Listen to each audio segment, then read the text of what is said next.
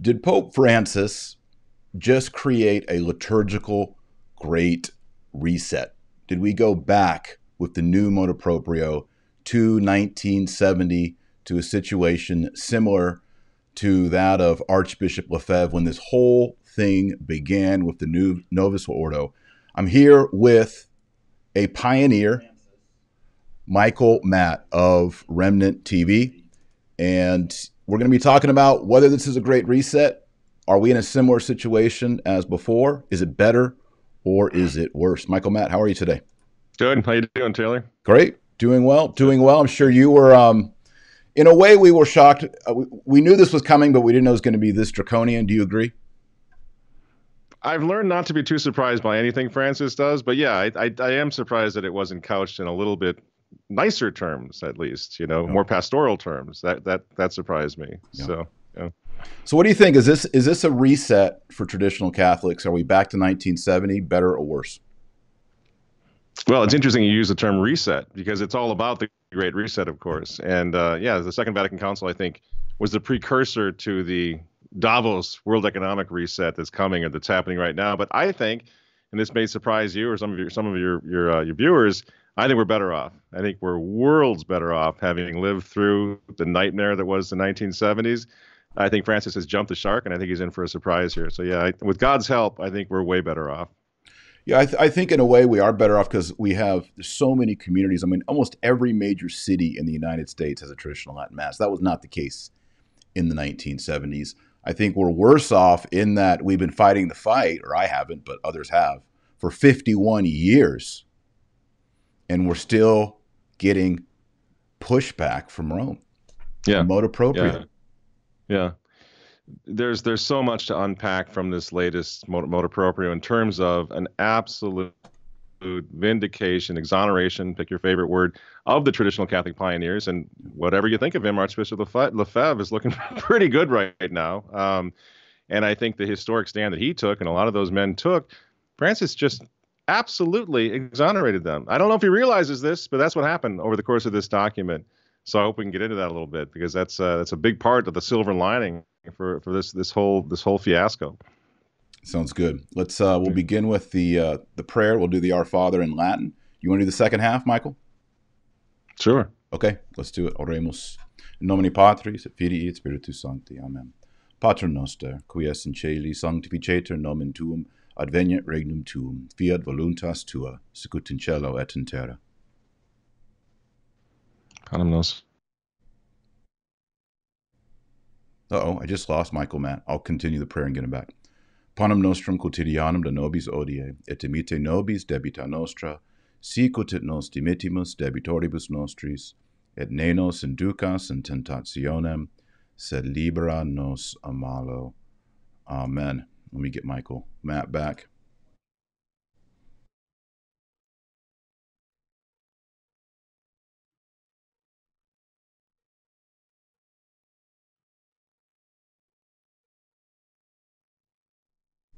Unavailable. All right, well, I will continue on without him, and hopefully we will get him back into the swing of things here. So, Michael, I just asked Michael Matt. We lost him. He'll be back. I'm sure he'll be back. Are we better or are we worse? Michael says we're better, and I think that's generally correct. I think with the growth of 51 years, and as I said yesterday, if you think of this whole battle as a 100-year war, a 100-year epic, we are in 2021. The Novus Ordo came out in 1970. We are at 51 years. 51 years. We are at 51% of this epic. Okay, here he is. He's back. There you are. You're back. I'm back. Good. You see me? Can you hear me? I can't see Sorry, you yet. I apologize for that. We lost you right when you started the Pater Noster. I finished it. There we go. Okay, you're back. Let me get you back in. It's the devil. The devil is after us again here. There we go. All right. I think it's a signal issue, but it looks strong at the moment. Okay, good. Apologize. Yeah, no worries. So I was just saying, Michael, and maybe you can bounce off of this.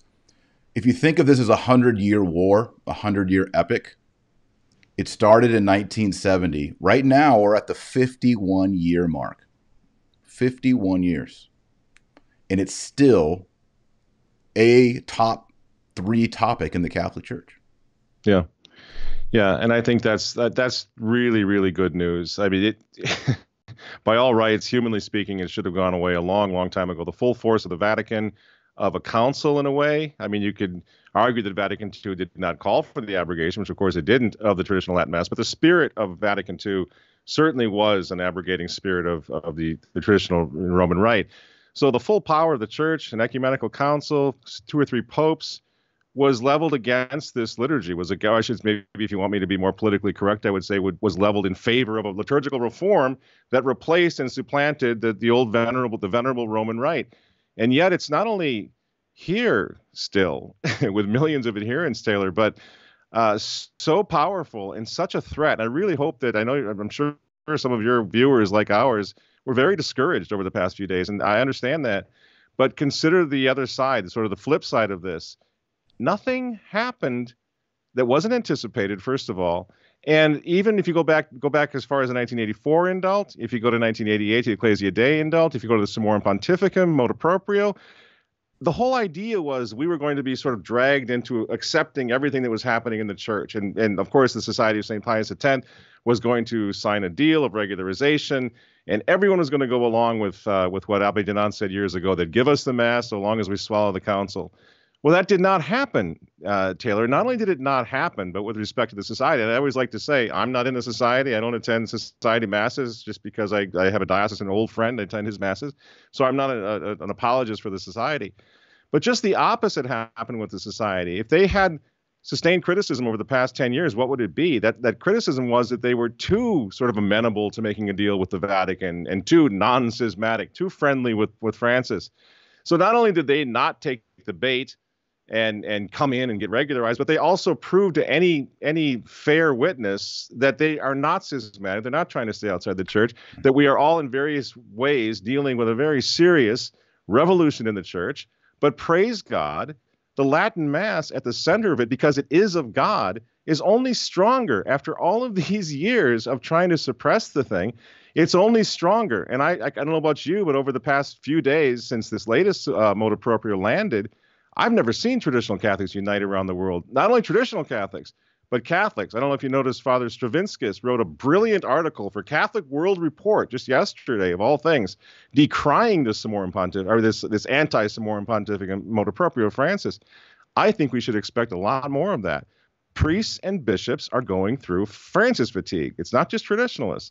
And so that, I would think, would be the great silver lining that we need to consider here, that this isn't over, but the traditional Latin Mass is worth fighting for. They're fighting against it. We're fighting in favor of it. And right now it's a very strong movement. So praise God for that. Yeah, it's interesting too that I saw on social media a considerable amount of people saying, I've never been to the traditional Latin Mass. I've always wanted to go. I've been putting off. Now I'm going to go. And if you think about it like this, Pope Francis loves Pachamama. He loves James Martin. Just put a column, everything he loves. And I think most well-formed people are like, ooh, I don't like that list. And then you have another column, he doesn't like the Latin Mass. That's just an argument to check out the Latin Mass, folks. If you've been dragging your feet, I think a lot of people, when it comes to the Latin Mass, if they're a woman, they're like, I don't have a veil. Or if they're a man, I don't know where I'm going to stand. Or if I'm going to kneel, I don't know what I'm doing. I'm going to be uncomfortable, so I'm not going to go. COVID allowed people, because of the live streaming, to sort of get exposed to TLM feels and looks. But now I really hope 2021 is the year where people, I mean, I don't know about you, Michael Matt, but I've heard from priests, I don't know, I'm going to guess 30 to 50 priests have told me their TLM congregation, parish, chapel has doubled or tripled in the last year. Everybody. And I think it's going to double again before Christmas. What do you think? I agree. This came out of nowhere, and I think what we saw over COVID was a willingness. It was almost like a training period, for not only for lay people, but for a lot of young priests who now suddenly became used to sort of operating illegally. Or, we weren't supposed to be having Mass. We were supposed to shut down and just let Big Brother tell us what to do. So they got their feet wet. Some of the younger, newer priests got their feet wet, and what it means to continue with the sacraments, continue with the faith, no matter what the state or even the Vatican says. Right. They got their feet wet. They're ready to go now. And Taylor, I think the big thing you asked about how it wasn't in the old days, are we better off or worse off? Now we're better off. And one of the reasons for that, and I remember this even though I was a young kid, what they did was they offered us this new and glorious revolution that was going to change everything and change the world and the brotherhood of man and peace and everything was going to be great. So they had this carrot to put out there, and it was a mighty, considerable carrot, an attractive thing, a great revolution. The whole world was going to be united. They don't have that now, Taylor. They got a mess on their hands. They've got people mass defecting from the church. They have complete lack of unity liturgically. The church in Germany is pretty much officially in schism, and there are other countries who are following that. There's such a massive clerical sex scandal that the Vatican itself was forced by Archbishop Carlo Maria Vigano to call us a summit to address this. We've never seen scandal like this.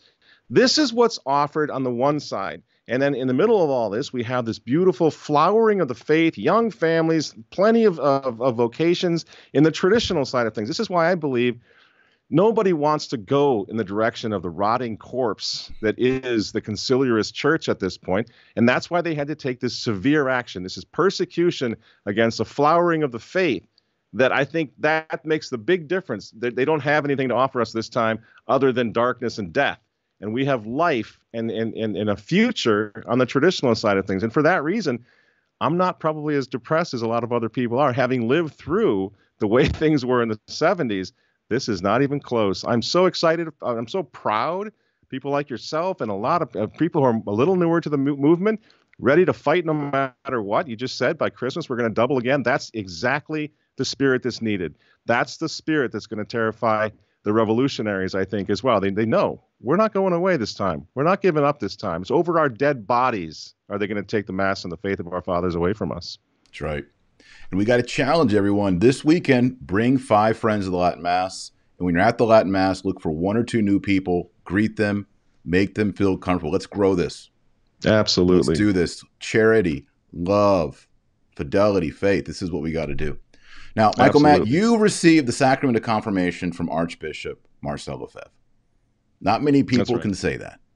Your family has been in this fight for a long time. Tell us something to encourage people. I have been overjoyed and happy all weekend. I'm like, now it's time for the big boys. Yeah. Now they have declared war. They don't even understand the weaponry, the spiritual weaponry on this side. They don't even understand the rosaries and the fasting and the novenas that are going to just launch up right now. Give some people some encouragement of what it was like when you're having Mass in basements and hotel rooms. It still happens, but that was how it was back in the day. Absolutely. And I can speak that those memories. On the one hand, it was great because that's where I learned how to serve Mass. That's where I learned how to fight. We're literally in the catacombs. So I don't resent having gone through that experience. But it wasn't easy, especially for the adults in the room. And I think the most discouraging thing in those years, this is literally the way it was. There was one bishop, and then a little later on, there were 2. Castro de Mayer, Archbishop Lefebvre, were the 2 bishops in the entire world, Taylor. And you know this, but I want your viewers to think about this. That was it. That was it. Most of the good priests who wanted to go on saying the traditional Mass either they caved to the pressure of this might, as I say, this glorious new revolution that was happening, or they were kicked out and they were renegades and they didn't even have a place to say the Mass. So they would travel around to places like my parents, my home, my boyhood home, to the basement where we had set up an altar. But I think to answer your question, what required the most faith and hope in those years was that God was going to intervene, because humanly speaking, it was over. There was no Society of St. Pius X in those early years.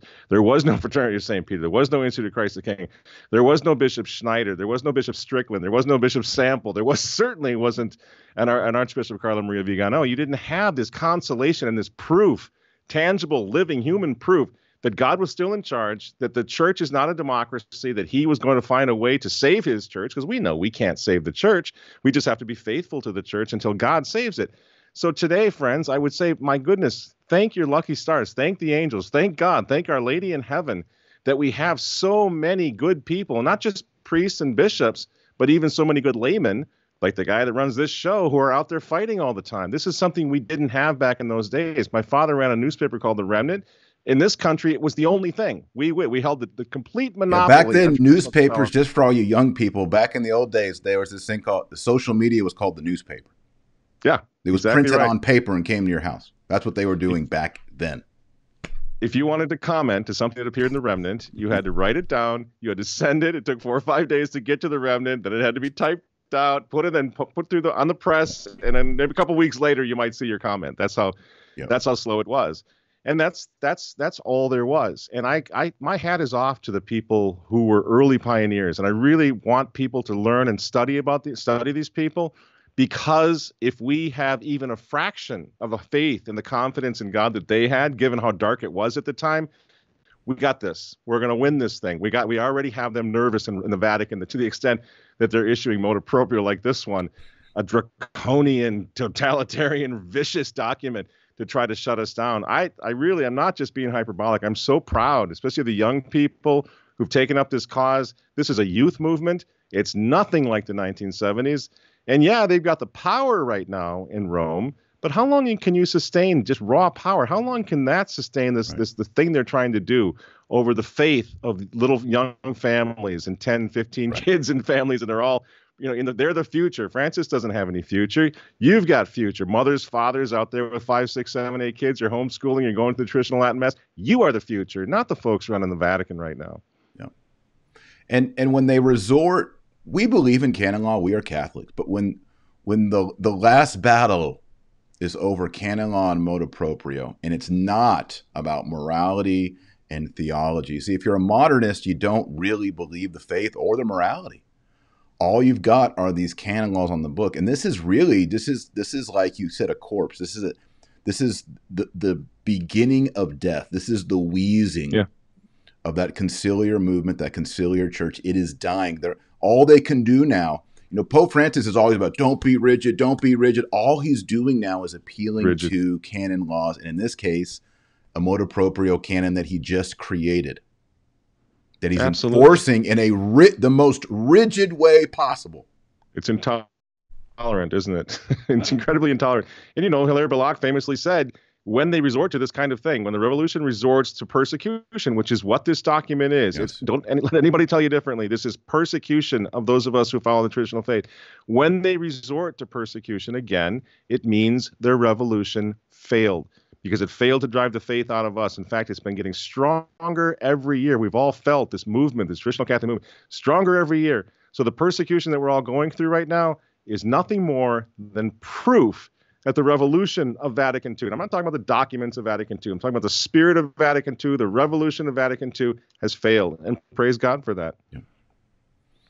Going back to the document, I think, I might be wrong, I'll let you correct me, that remnant with the pen of Diane Montano was the first to kind of give some details about draft 1, draft 2, draft 3, what was going on. That was back, I checked the date, I believe it was June 1st. That's right. That's right. And I've got nothing for admiration. I'm not even going to, Diane, of course, wrote that, but there are a couple of other really solid Catholic journalists in the Vatican right now. And we need to thank God for them, because that heads up was important. And I know they took a lot of heat, because they took a tremendous amount of heat as being unethical, but they were right. It so surprised me about that. Not only were they obviously vindicated, because what they said was obviously true, but a good journalist who spent years building up integrity, his own personal integrity, and building up relationships, oftentimes is able to comment on something that's coming because of the trust that's put in them not to reveal sources. This is not lacking in integrity. This is why they get the big bucks, quote unquote. That's right. Because they've spent years doing practicing their craft, and they're darn good at it. So I agree with you. Thank God for Diane and some of her allies over there. There's many really good allies. That's another thing, by the way, we did not have back in the 1970s. Were really solid journalists working right at La Stampa, right inside the Vatican, telling us what's going on. And in fairness, I should also say the Vatican, the La Stampa itself, every time I've gone to Rome to cover a story, they're incredibly fair with us. They probably are with you too. And I think it's important to at least anticipate or allow for the possibility that even the Vatican, press office, some of the folks in there are a little concerned by the way the direction is going of the church is going right now, because I can only speak for myself. They're very fair with us. And then, as you say, there are some really great top-notch journalists, Catholic journalists, who are doing great work right now. Thank God for that as well. Yep.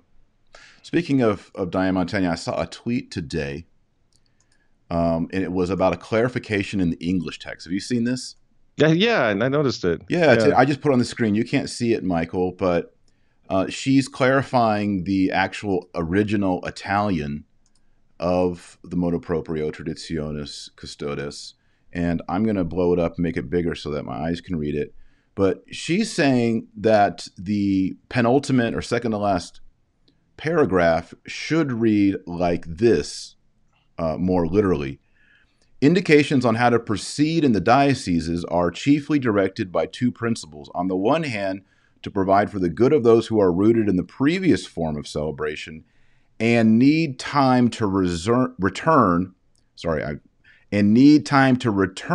to the Roman rite promulgated by Saints Paul VI and John Paul II. Now, that's pretty interesting because the original one that came out said in need to return in due time. This says in need time. So it seems that the implicit message here in Traditionis is we're only allowing you guys to have the TLM because you just need a little bit more time to get back to the Roman rite. Am I reading that right? That's exactly how I read it. Yeah. That's exactly, and that seems to be the spirit of the document. There's no pastoral concern for the preservation of the traditional Latin Mass, as there, to some extent, there was in Ecclesia Dei, and there certainly was in Summorum, despite disagreements with those two documents. This one has no concern. The spirit of this is we're phasing it out. Right. And I think that's, again, talk about great 51 news. years later. They're phasing it out 51 years later. It's hilarious. It really is. And if you think, we just did a piece on this at the Remnant, if you think of the two things that we always said, the traditional Mass had never been abrogated. Well, Benedict made that very clear. That can't be changed. Yeah, and that the law of faith and the law of prayer, there's a rupture between the Lex Orandi, Lex Credendi of the past and the Lex Orandi, Lex Credendi of the new Mass. So the point that we're trying to make is actually Francis has now come out and said, you're absolutely right. There is a rupture. We can't even have that Latin Mass. There's such a departure from the law of prayer in the old Mass. We don't even want it in a parochial church. Right. What is he saying, Taylor, other than, this is a completely, as a certain bishop once said, a new religion. And we cannot have that old religion deterring from the new one. So he's throwing it out of the church.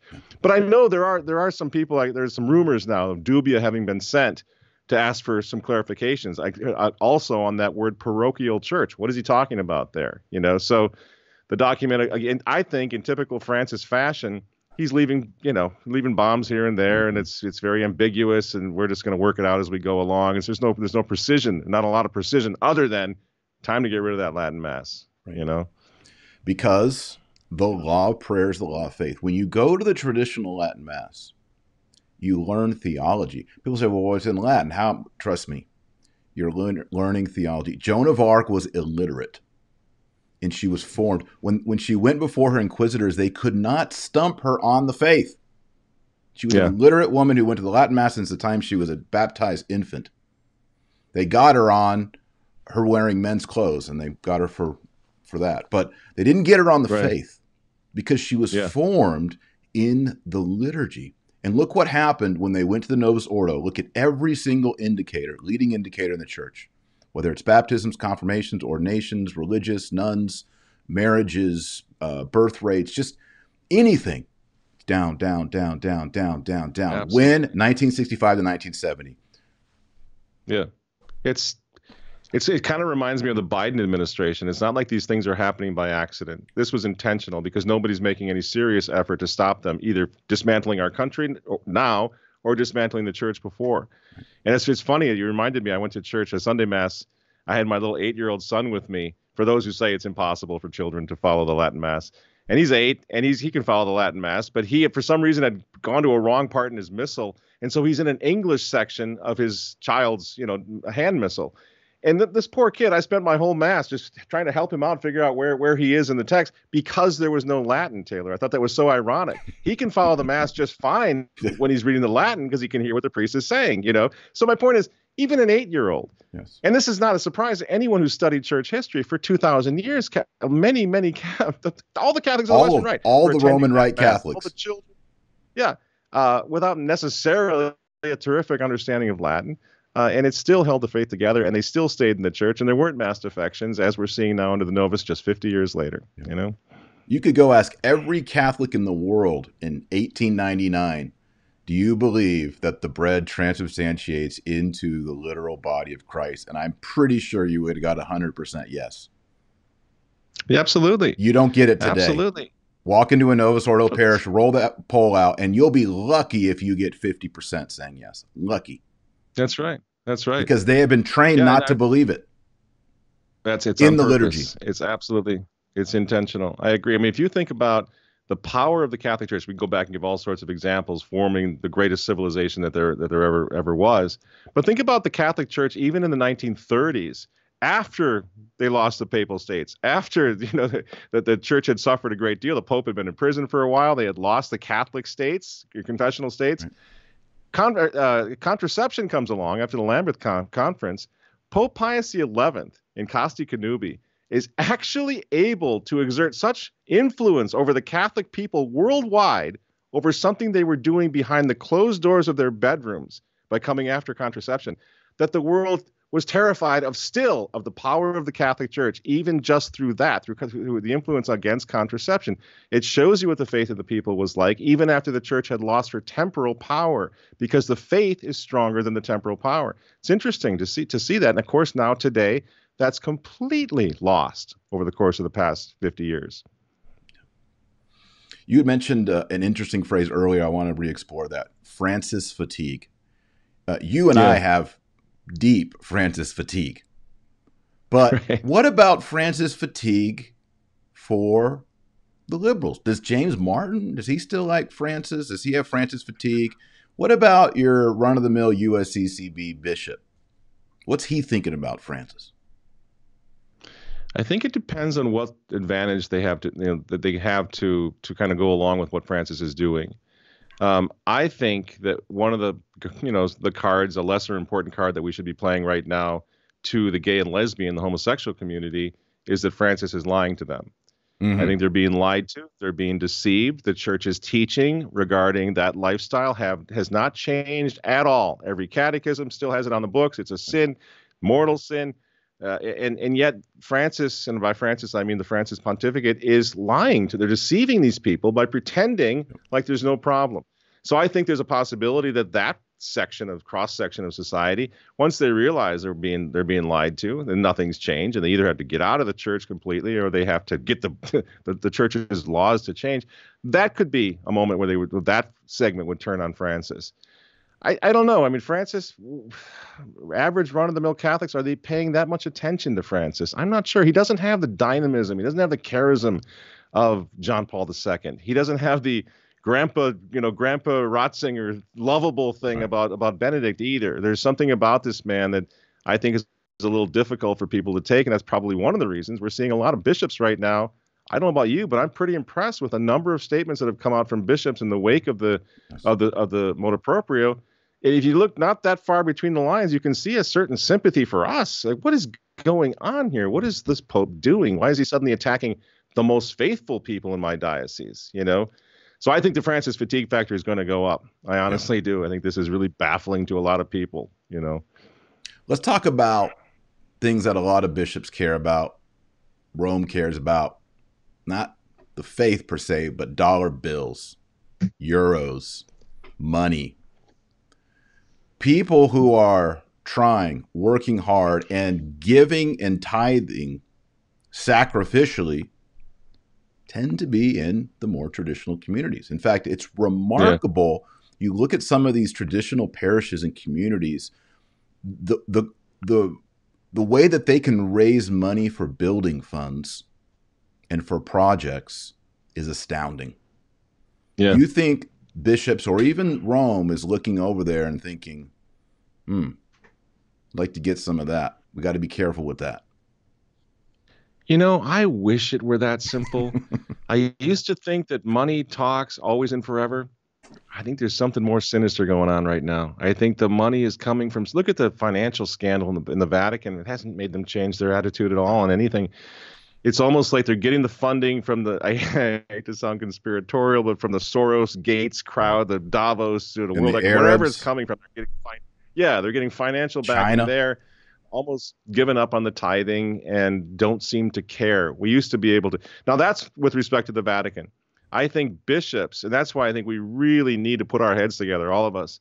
There are a number of bishops right now who I think are seeing not only that financially the traditional churches are the strongest, but there's a sympathy. They come over and they do our confirmations, and there are all these little kids come up to them, and they cry, and they have the old that they have hearts too. Yeah. And we have this opportunity right now, I think, to go before we start scolding the bishops for what just happened, or for even issuing any sort of document about what they might have to do in the future. Let's encourage them, because I really believe that not just the financial part, but also they see the injustice of this, and there are some of them. They're useless. I'm sorry, if you're in Chicago and you got to deal with seepage, forget about it. But there are a lot of really good bishops out there who I think are very concerned about what's happening. They may be more easily won over than we think, because again, they're not stupid. They realize that Francis is ideologically much more aligned with Bill Gates and George Soros than he is with a pro-life American bishop. So yeah, he's trying to get the traditional Catholics out of the way right now of this great reset. Not too far down the line, he's going to need to get rid of all those pro-life, those Strickland-type bishops as well. And if you doubt me on this, just ask yourself what happened when Archbishop Gomez tried to do the right thing by saying that Biden, Pelosi-type Catholics should not be given communion. Who shot Gomez down? Yeah. The Vatican. Yeah. So they know when they try to do the right thing now, they can count on Francis opposing them. I think that presents a beautiful opportunity for us to prayerfully approach some of these men, not only the priests, but also the bishops, and see if we can kind of bring them our way. There's no reason not to do that after the motu proprio. We might as well try that and see what happens. And from what we've seen already from the documents coming out of the various dioceses, I think there's reason to hope there too. I don't know what you think, but some of those documents, those statements seem pretty good. Yeah, I think so.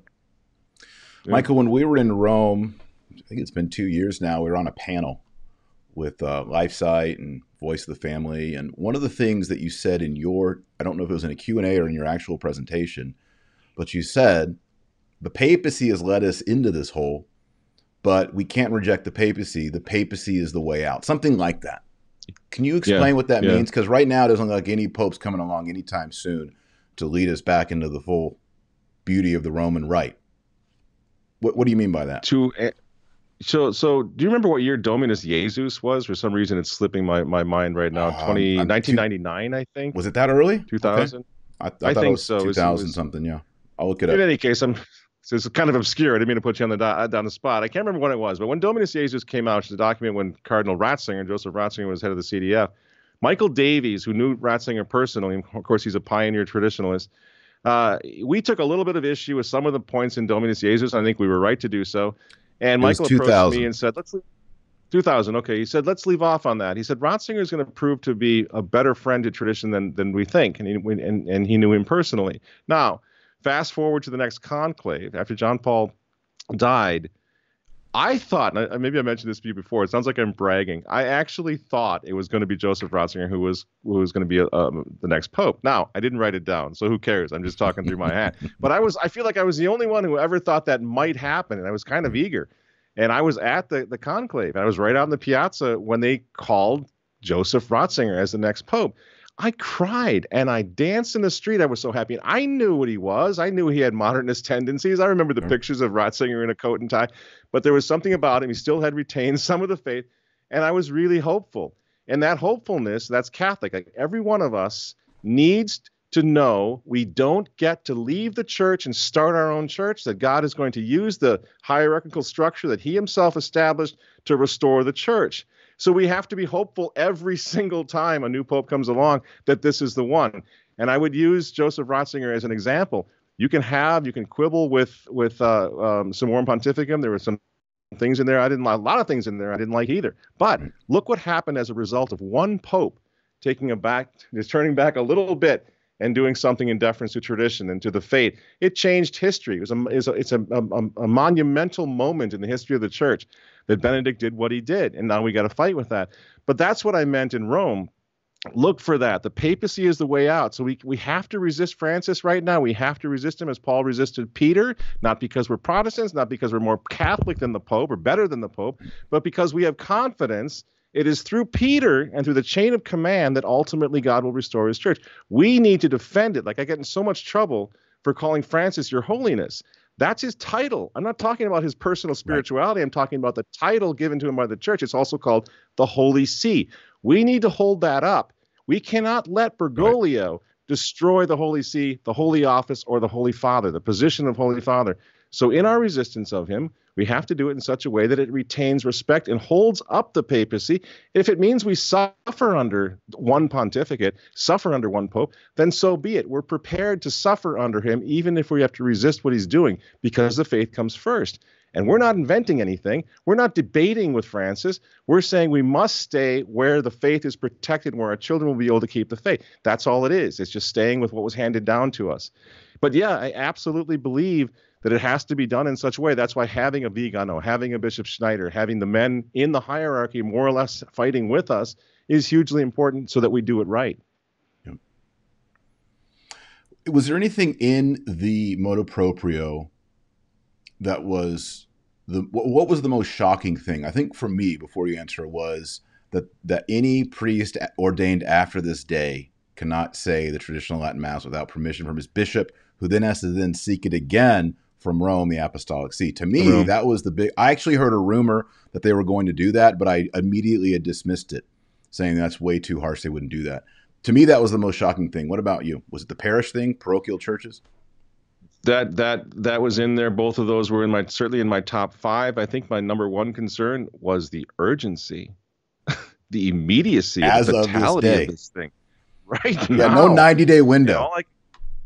Oh my gosh, yeah, that just, it doesn't happen like that ever. And that's, I think, why so many bishops right now are stunned and they're really forced to think about this. What's going on, And so what right came to my mind is I hate to be right, and I'm not just talking about me. I'm talking a bunch of us who put our heads together, traditional Catholics and just conservative folks, about the Great Reset and about Davos and about the World Economic Forum, because I want to be wrong about that. That whole thing, that's not a conspiracy theory. That's absolutely what COVID is all about. This whole thing is all about what they have in mind for this Great Reset. And it's my conviction that when a rather significant number of traditional Catholic priests and laity showed that they were not going to be compliant with that. Now, I don't mean that they were defying and risking people's lives and refusing masking and all that. I don't mean that.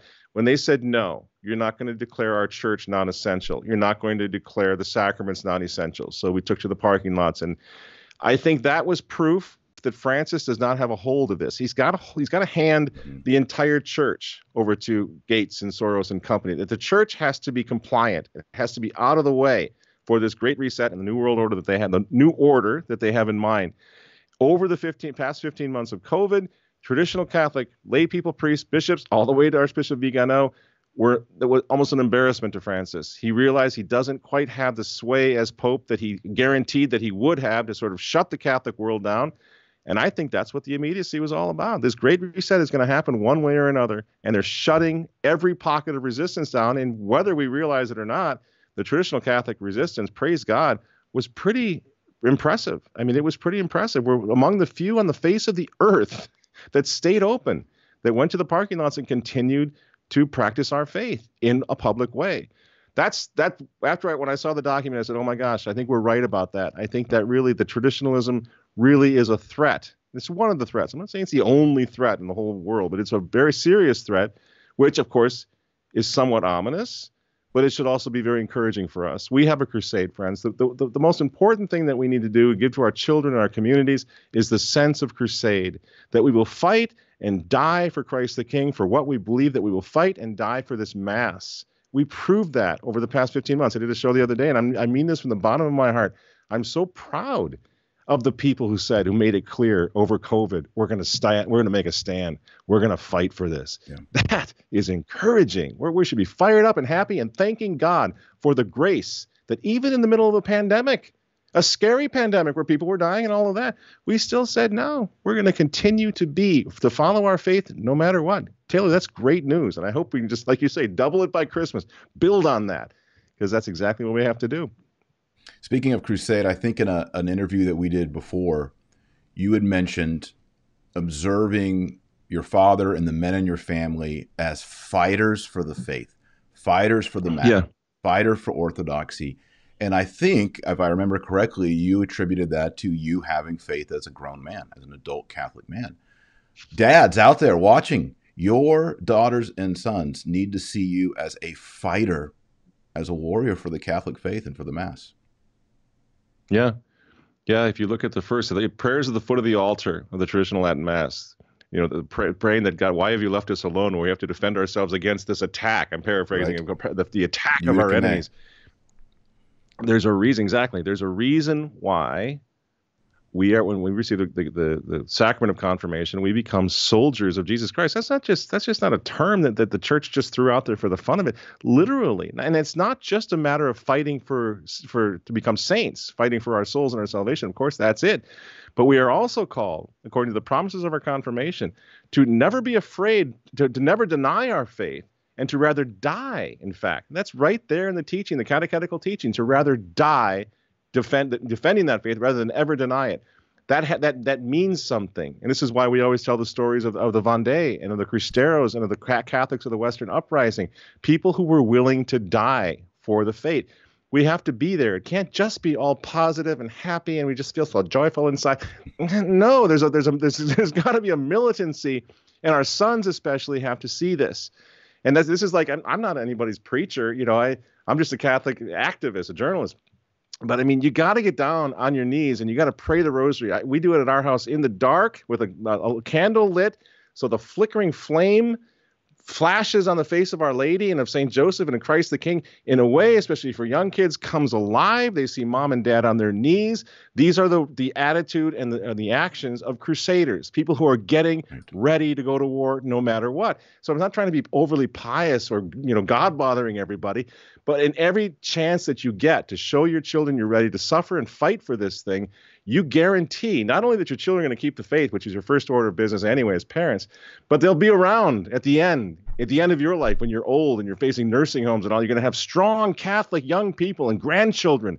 You're going to have that support system that, of course, the nanny states wanted to eradicate that as well. But you'll have that. That's another benefit from becoming a true soldier of Jesus Christ and letting your sons and daughters see you proudly fight for it. Absolutely, absolutely essential in my opinion.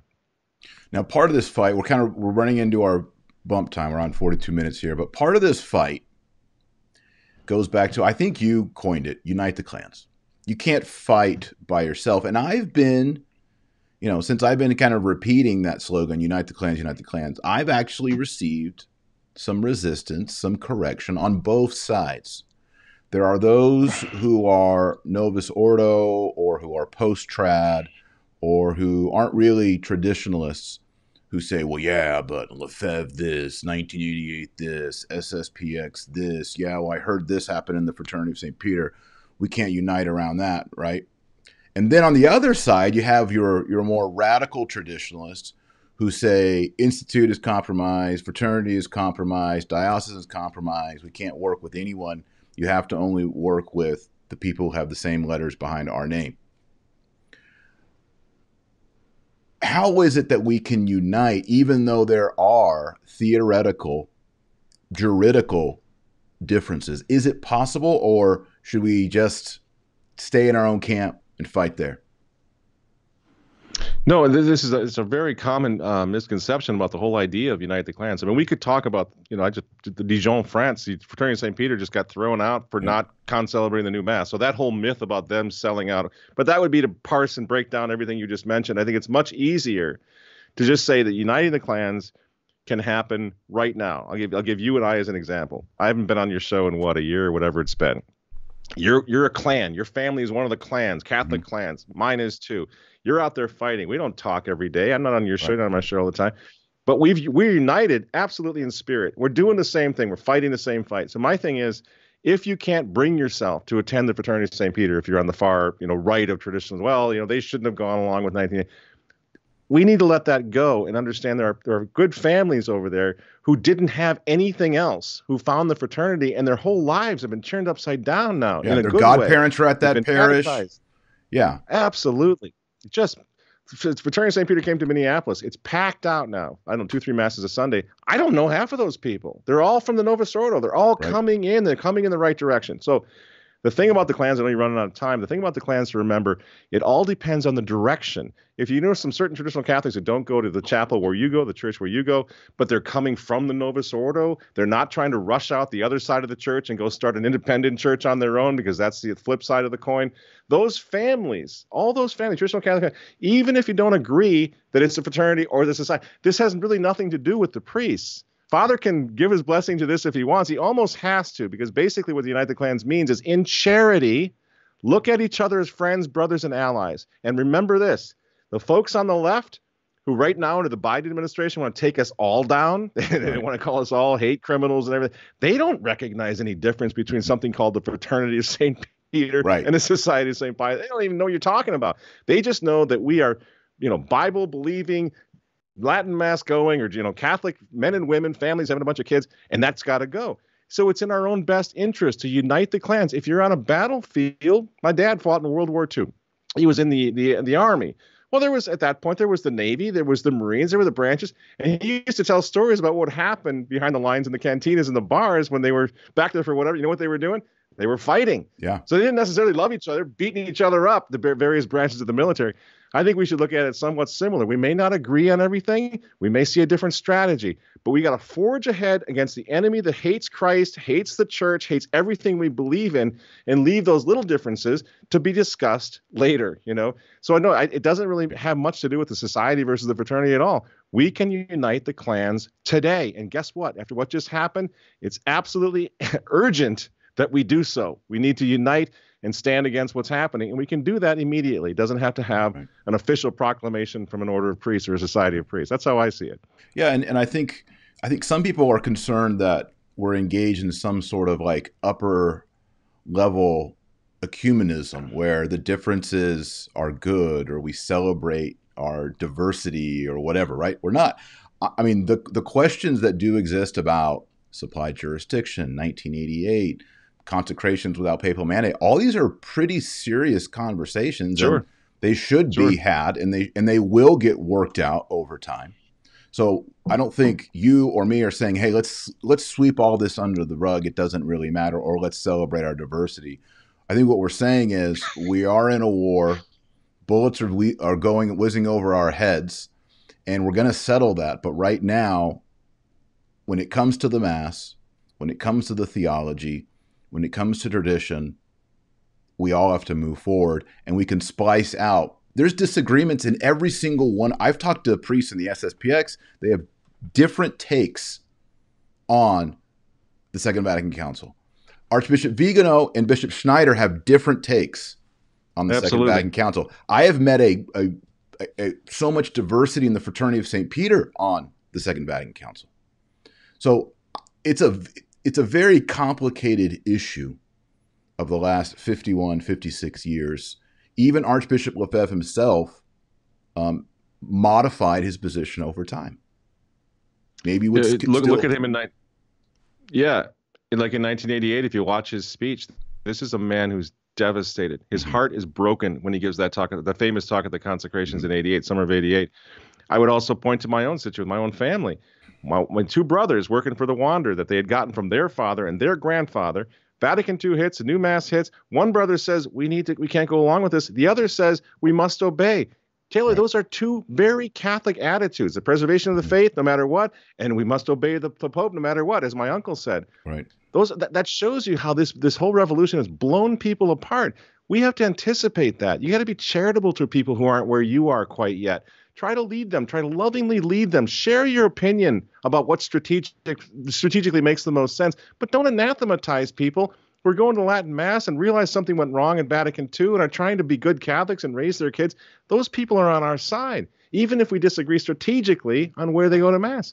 To me, it seems very simple. I think the big problem now in the church and in the state is the polarization. Push everybody apart. Don't get anybody talking, and they win. The other side wins. Yeah. Can't let that happen. And I think traditionalists should be pretty proud of how we have come together a lot more now than 20 years ago. I think so. Especially, I saw it in 2020.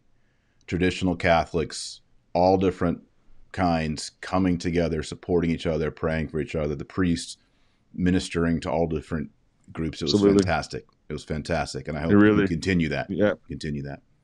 Yeah. All right. So the Absolutely. remnant, y'all have been some bad boys, and I guess you're not on YouTube right now, but you get back on soon. I think we're back on tomorrow. We've been in YouTube jail. We've been a naughty boy. You're right. So tomorrow we get to go back. And I think we quoted Archbishop Vigano just once too many times, and Oh we my got goodness. knocked out for a week. So So you're back. yeah, so we're It's back. Remnant TV. So tomorrow, when they're Yeah, actually, they'll probably can go there now and subscribe. absolutely. Yeah, it's And still keep that in there. mind. Like, even no matter what happens with anybody's shows, if we have built an alternative to YouTube, at least on a lower level, with remnant-tv.com. We're just going there. We're putting Too Hot for big tech videos there, and all of Remnant TV is going to be there. Eventually, we hope to offer it to anybody who's getting thrown off big tech or YouTube. At this point, we're almost there. But yeah, remnant-tv.com and YouTube when they'll allow us. That's where we're at right now. Yeah. Good. Well, everybody subscribe to the Remnant channel on YouTube. You can check out remnant-tv.com, remnantnewspaper.com. Follow Michael Matt. Lots of good work. You guys have been, like I said, y'all are OG. You're the original Guardians, old school. So thank you, Michael Matt, for keeping it. Thanks for sharing your thoughts as a pioneer family, in this for a long time. And I think it's encouraging for you to say, hey, it may be a kind of a reset, but we are so much further down the road 51 years later. I'm still smiling, Taylor, and part of it's because of guys like you are doing great work. I'm a big fan. Keep doing it. Keep going at them. We're going to win this in the end. We know God wins in the end. We stay with God. We're going to be all right in the end. Yep. All right, I'm going to close this up with the Hail Mary and challenge everyone to join in with me. Before I close up, I will just say again, pray the rosary every day. You got to do it. Fatima, 1917, Our Lady came down. Pray the rosary every day. A third of the rosary, 5 decades, 20 minutes. You must pray the rosary. That's our weaponry. It's not about going and being a troll on social media or Twitter or cussing out the liberals. You get down on your knees, like Michael Matt said, light the candle in front of the statue or the icon of Our Lady, and pray the rosary every single day. You're not on the team. All right, now we're going to pray the Hail Mary. Oremus. In nomine Patris et Filii et Spiritus Sancti. Amen. Ave Maria, gratia plena, Dominus tecum. Benedicta tu in mulieribus et benedictus fructus ventris tui, Iesus.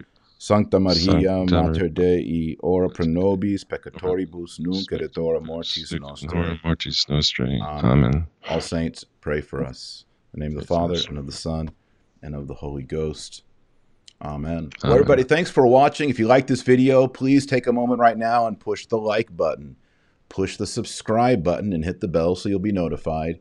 And then most importantly, share this video with your family and friends. YouTube, I guarantee you, is not a huge fan in their algorithm of Michael Matt content or Taylor Marshall content. They're not making us a priority and pushing us to the masses.